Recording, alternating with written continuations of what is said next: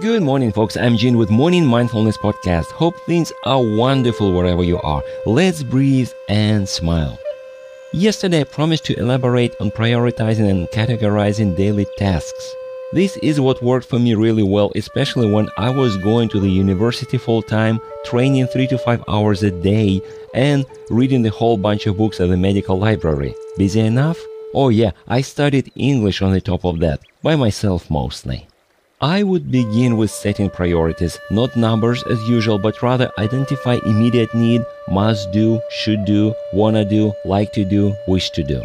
My next step is to divide all activities into movable and not movable categories.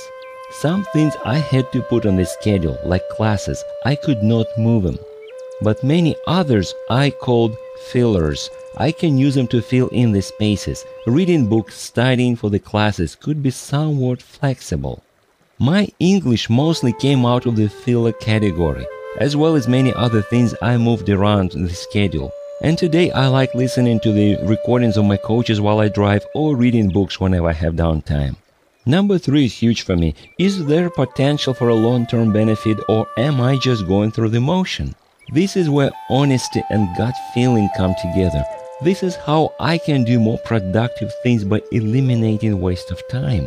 But it may be tricky. Back to my English study. It began as a hobby first, and over 20 years ago, that hobby was responsible for turning my entire life and career literally upside down. And I have several examples of how some of my hobbies became priorities and turning points in my life. We'll talk about this one day. Now, you can subscribe to my podcast or contact me through my website, hpln.org.